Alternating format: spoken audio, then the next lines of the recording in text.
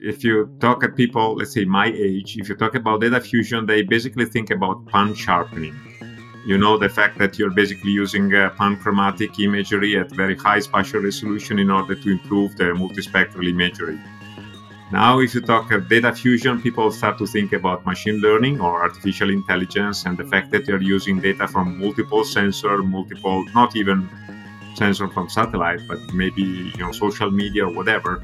So it was completely different meaning. Hi, I'm Stephanie Tumampos, and you're listening to Down to Earth, the show where we talk to incredible geoscientists about their science and its impacts on our planet. There have been a lot of advances in remote sensing over the years, but nowhere have the advances more significantly impacted our ability to process remote sensing data than in the development of machine learning.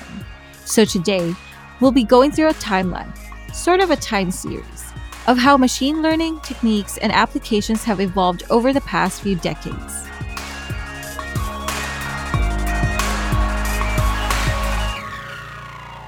This episode of Down to Earth comes from the Image Analysis and Data Fusion Technical Committee of the Institute of Electrical and Electronics Engineers Geoscience and Remote Sensing Society. The Image Analysis and Data Fusion Technical Committee serves as a global multidisciplinary network for promoting theoretical advances and best practices in image analysis and data fusion. To learn more about this technical committee and how you can get involved, visit their website at grss-ieee.org/technical committees. I want to begin our first episode of Down to Earth Season 2 with a little remote sensing 101. So remote sensing in general terms is all about gathering information about an object or phenomenon without making physical contact. The first form of remote sensing was actually photography, and its first uses for Earth observation, so to speak, were military in origin. Fun fact, the earliest aerial photographs were taken between 1850 and 1860, when folks attached some cameras to tethered balloons. Today, the term remote sensing largely refers to the use of satellite or aircraft-based sensor technologies where we measure the physical properties of objects using electromagnetic energy. The origins of modern remote sensing stem from World War II, with the development of radar, sonar, and thermal infrared detection systems. With the declassification of early military systems came a boom of progress in remote sensing technology, and by 1964, we had sensors capable of operating in virtually all bands of the electromagnetic spectrum. Since then, the resolution and capability of existing sensors has only increased, as has the use of this data for decision-making. However, the advances in technology have resulted in a major challenge that scientists have been trying to tackle for years: how to process the increasing amounts of data being gathered through remote sensing. Today, we'll be speaking to 3 different scientists who will help us answer this question by tracing the evolution of machine learning in Earth observation. Let's jump in. In high school, I wrote my first paper on remote sensing in the Science mag. And that was in, I think, 1978. And at that time, we were just looking at Landsat imagery with low resolution, 4 channels and so forth.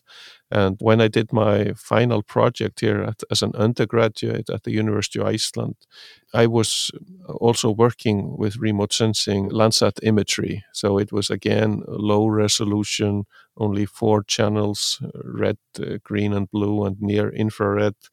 Maybe we can say the resolution was around 60 meters.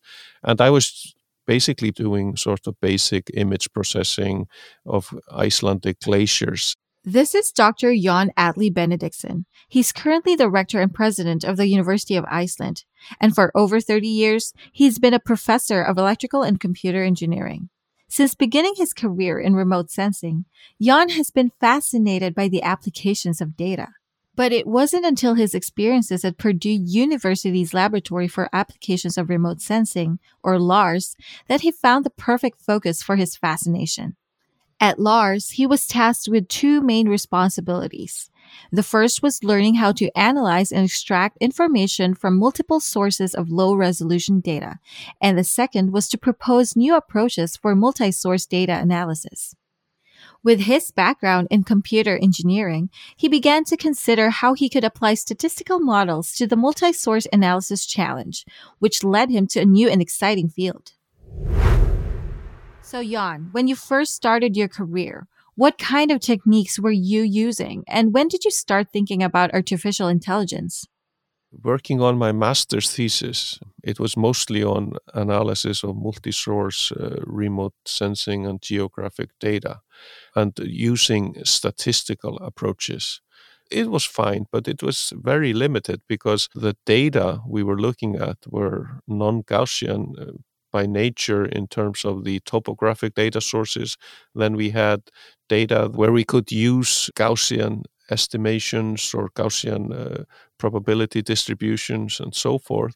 And it meant that it was very incomplete. So in the 80s, we started looking more closely at AI approaches. And there was this neural network, we can say, groundbreaking idea of the backpropagation algorithm that came in the 80s. And I became involved in that fairly early on. So, just to clarify for our listeners, backpropagation is a fine tuning algorithm that was quick and easy to program. It was groundbreaking because it improved the accuracy of neural network outputs, making them more useful. So, going back, Jan, can you tell me more about these neural networks? What were they like and how did they change? The neural networks in the old days, that I would say in the 50s and 60s, they were very, very simple and were not very useful for classifying nonlinear data. We can say the ideas were there, but the equipment and the algorithms and the data was primitive. What happened in the 80s, you got better algorithms and you got more computational power. The neural networks early on, they were used to learn from this database of facts and rules. That's basically an expert system. And when you had this expert system, that sort of gave you the solution. When I was at Purdue, I used to run my algorithms overnight, the neural network algorithms, and get the result in the morning. And sometimes it took days. But I was just looking at the data. I had maybe 7 channels, about 1,000 or 1,200 training samples. Nowadays, for data like that, this is really a small data set.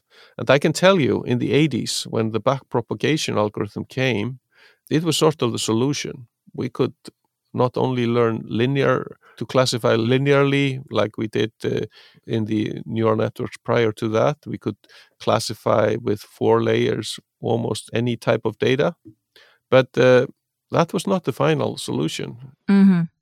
Given that you were initially working with Landsat and that had only 4 bands, why was it important to apply machine learning to analyzing the data? It was important because, as I stated earlier, we were working with both multiple data sources and we were also working with complicated data. What was commonly used in the old days, for example, in remote sensing, pattern recognition or classification, you always had to model the classes that you have. And at Purdue, we were in Indiana farm country, so examples we had for statistical classifiers were for classifying corn and soybeans in the Indiana farm counties around Purdue, Tippecanoe County. But when we were looking at much more complicated data that we could not model them easily with the statistical models, we had problems. So using the machine learning makes things much easier. If you trust the labels of your data, you will come up with a solution or we can say a classifier that gives you more accurate results, and you don't need to worry at all about all the modeling.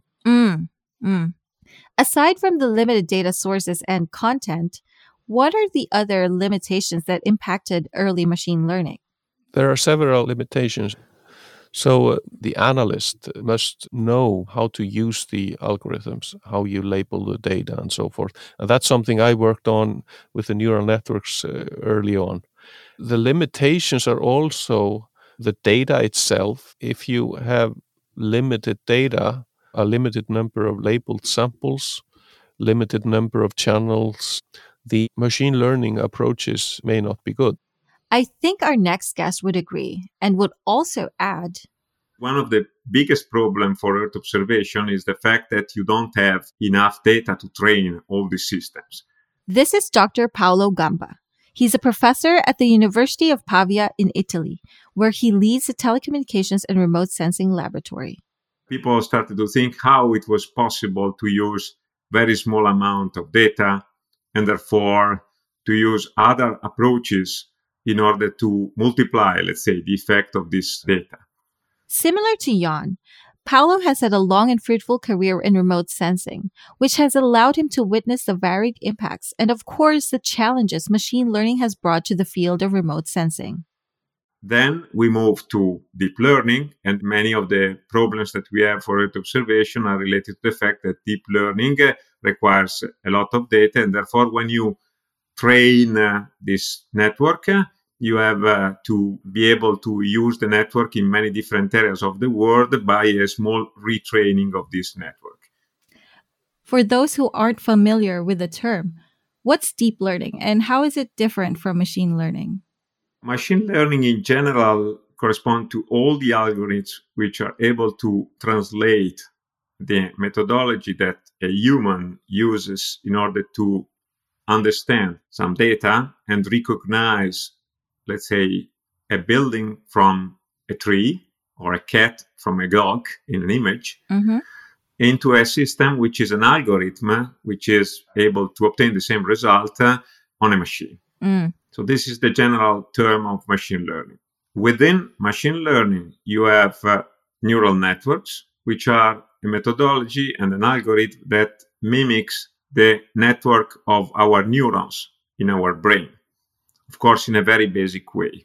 The problem is that all this methodology requires to have some examples, like our brains require some examples in order to be trained.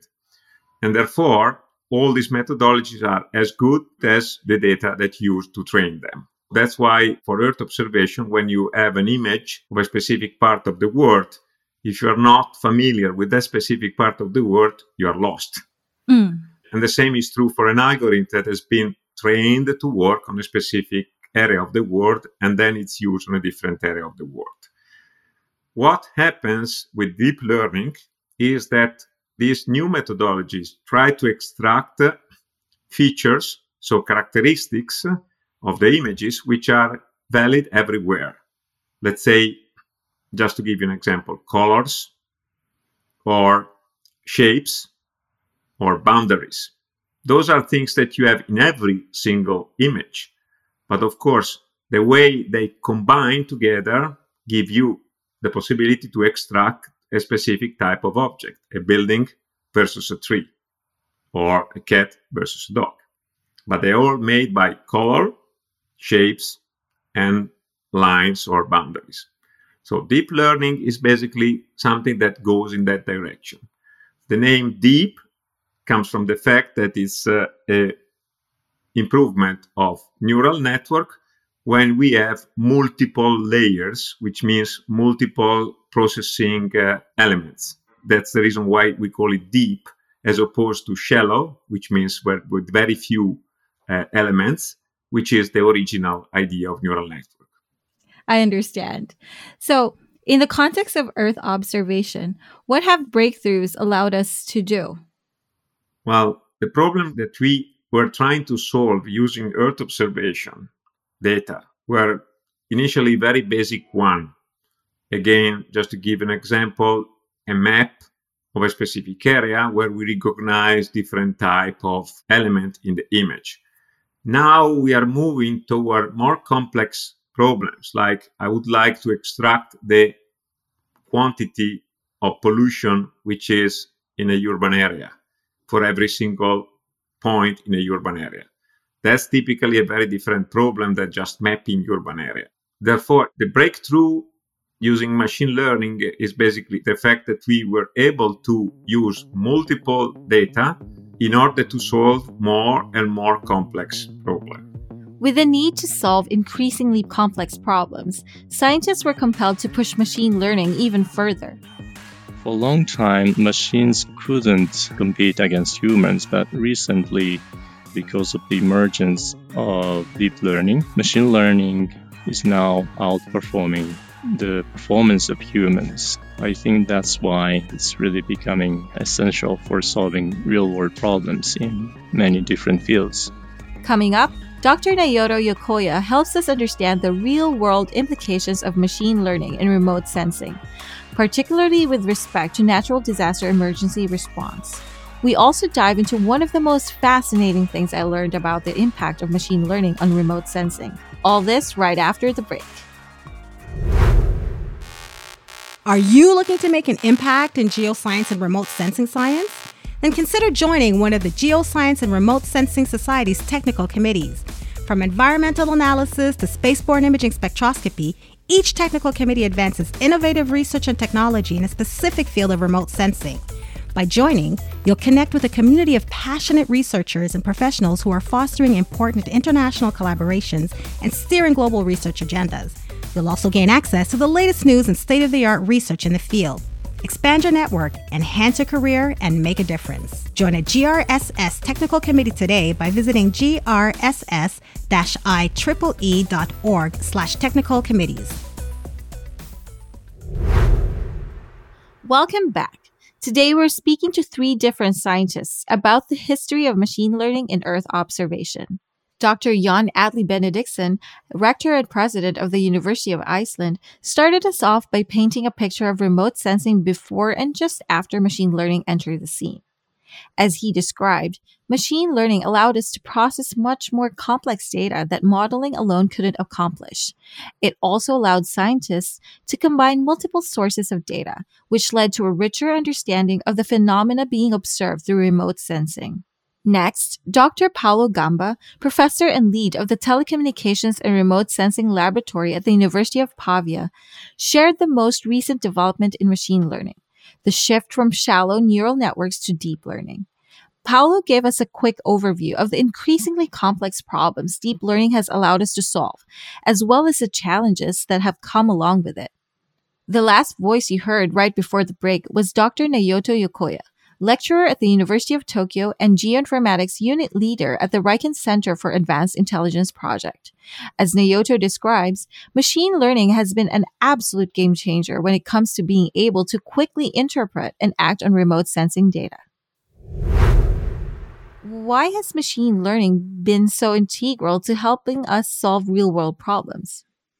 In my personal opinion, machine learning has become an indispensable technology in various fields because it can perform tasks that cannot be done by humans. For example, I'm from Japan, and Japan is full of disasters, and we are suffering from them. And the scale is actually getting larger and larger. So damaged area is becoming really, really huge. So if the damaged area is very small, visual interpretation or just going to the site is fine to get more accurate information. But when the damaged area is extremely huge, it's really, really not possible to analyze everything visually. If we do that, it takes 1 week or 1 month, and that's really not useful to support disaster response. So in that sense, automation is really the key. And also, in case of flooding, for example, flood extent map is a typical product.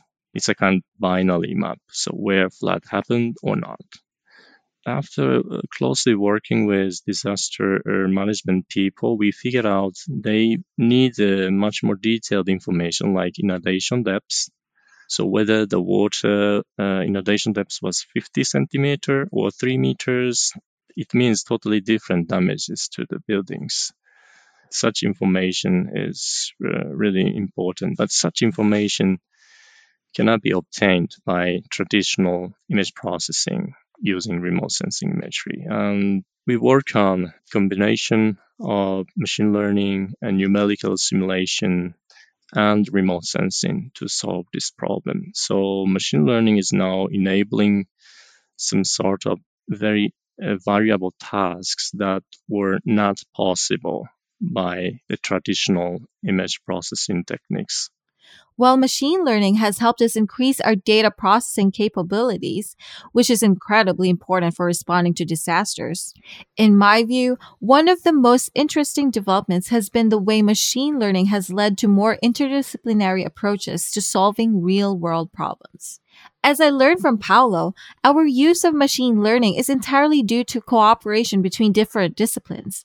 From this beginning, machine learning has led to increasing data fusion, both with respect to multiple sources of data as well as multiple scientific disciplines. So, you've shared breakthroughs in machine learning and how these breakthroughs impacted Earth observation. So, I'm curious, how were these breakthroughs achieved? You know that science has this big advantage that it's one of the few things that when you share it, you multiply it, as opposed to losing something, you gain something else. And this is the fact. Machine learning and deep learning started as basically a methodology developed by computer scientists. So people working on algorithmic side, not the application side. But when we found out that using this new machine learning technology, it was possible to extract more information, it was possible to go beyond the analysis of a very small area of the world and try to extract information about a country or a region, meaning more than one country. Then it became evident that using remote sensing on the one side and machine learning on the other side, it was possible to extract information layers which are crucial for many people working on what is commonly called Earth system science. The advantage of remote sensing is that it covers the whole world. There are areas that are impossible to reach, like the middle of the oceans, for instance, and you can use satellite for that. And there are methodologies that now allow people to extract automatically or semi-automatically information about, let's say, the salinity of the water, which is a very important information for climate. Again, this is the reason why fusion, and here for fusion, I mean not only fusion of data, but fusion of different methodologies, fusion of different ideas, is the way we want to go, because this is the way that we can achieve more and more results. Similar to Paulo, Naoto agrees that the data fusion aspect of machine learning is significant. And when I asked him about the future of machine learning in Earth observation, he took the data fusion concept one step further. So what I believe is important in the future is human-machine interaction, because, of course, human can give quite precise interpretation. It takes time, but interpretation result may be precise. On the other hand, machine learning can predict something very, very quickly with some errors. So the idea is, okay, why not to combine and why not to make collaboration between human and machines? So in case of disaster response, the machines can give an initial estimate. And then by looking at this and also looking at remote sensing images, and also we may receive some information from the ground, human can give a few annotations, and then machine can quickly fine-tune the model and then make the prediction more and more accurate. So in this way, we can speed up and the accuracy is much better, and we can cover really, really large area. So I do believe in the future, such a human-machine interaction will be a really important topic. So, in many ways, the future of machine learning is not just the fusion of multi-source data or different disciplines, but fusion between human-machine interactions. I really love this concept. So, in your opinion, what's the way forward with data fusion? So that's a very, very good question, but also difficult question to answer. There is infinite ways of how to design architectures. One of the possible direction is to consider more physical mechanisms on the surface and also sensing system and embed such knowledge into the machine learning models so that we can somehow extract interpretable information. So in this case, when the model outputs something, model can also output some uncertainty, and maybe such interpretable model can tell us, okay, at this moment, I'm not sure about this part because this information is missing. So please add SAR image, for example. If the system can tell such information, we can know what to do and how to improve the results. So when we combine different data sets, there is always trade-off in spatial resolution or spectral resolution or temporal resolution. So if we compare just one pair of different data sets, there is always trade-off. And what I think is the ideal outcome is to achieve the best resolution, taking all the advantages from different multi-source data set. For example, in case of change detection, it should tell us the change at the highest temporal resolution. So all in all, that's something that I can imagine as the ideal outcome, having the best resolution from all the data.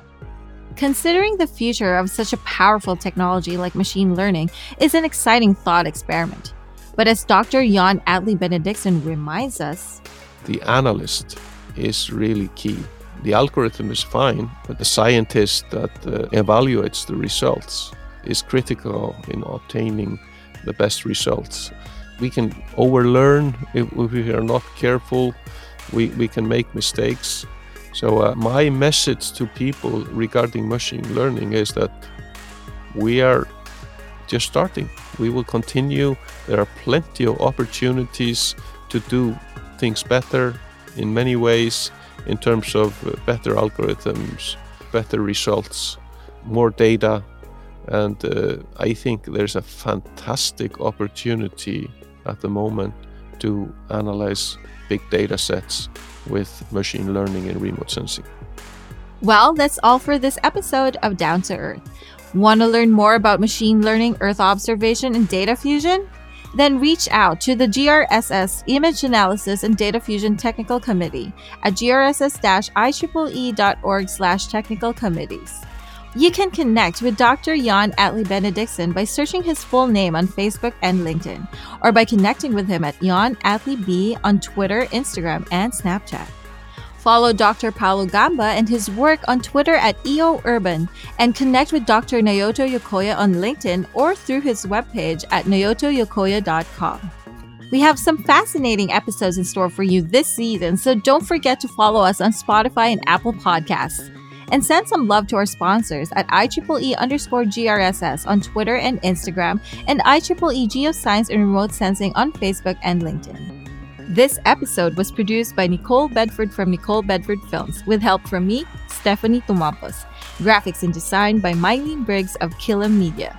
And a special thanks to Fabio Pacifici and Keely Roth for their support. I'm Stephanie Tumampos, and you've been listening to Down to Earth.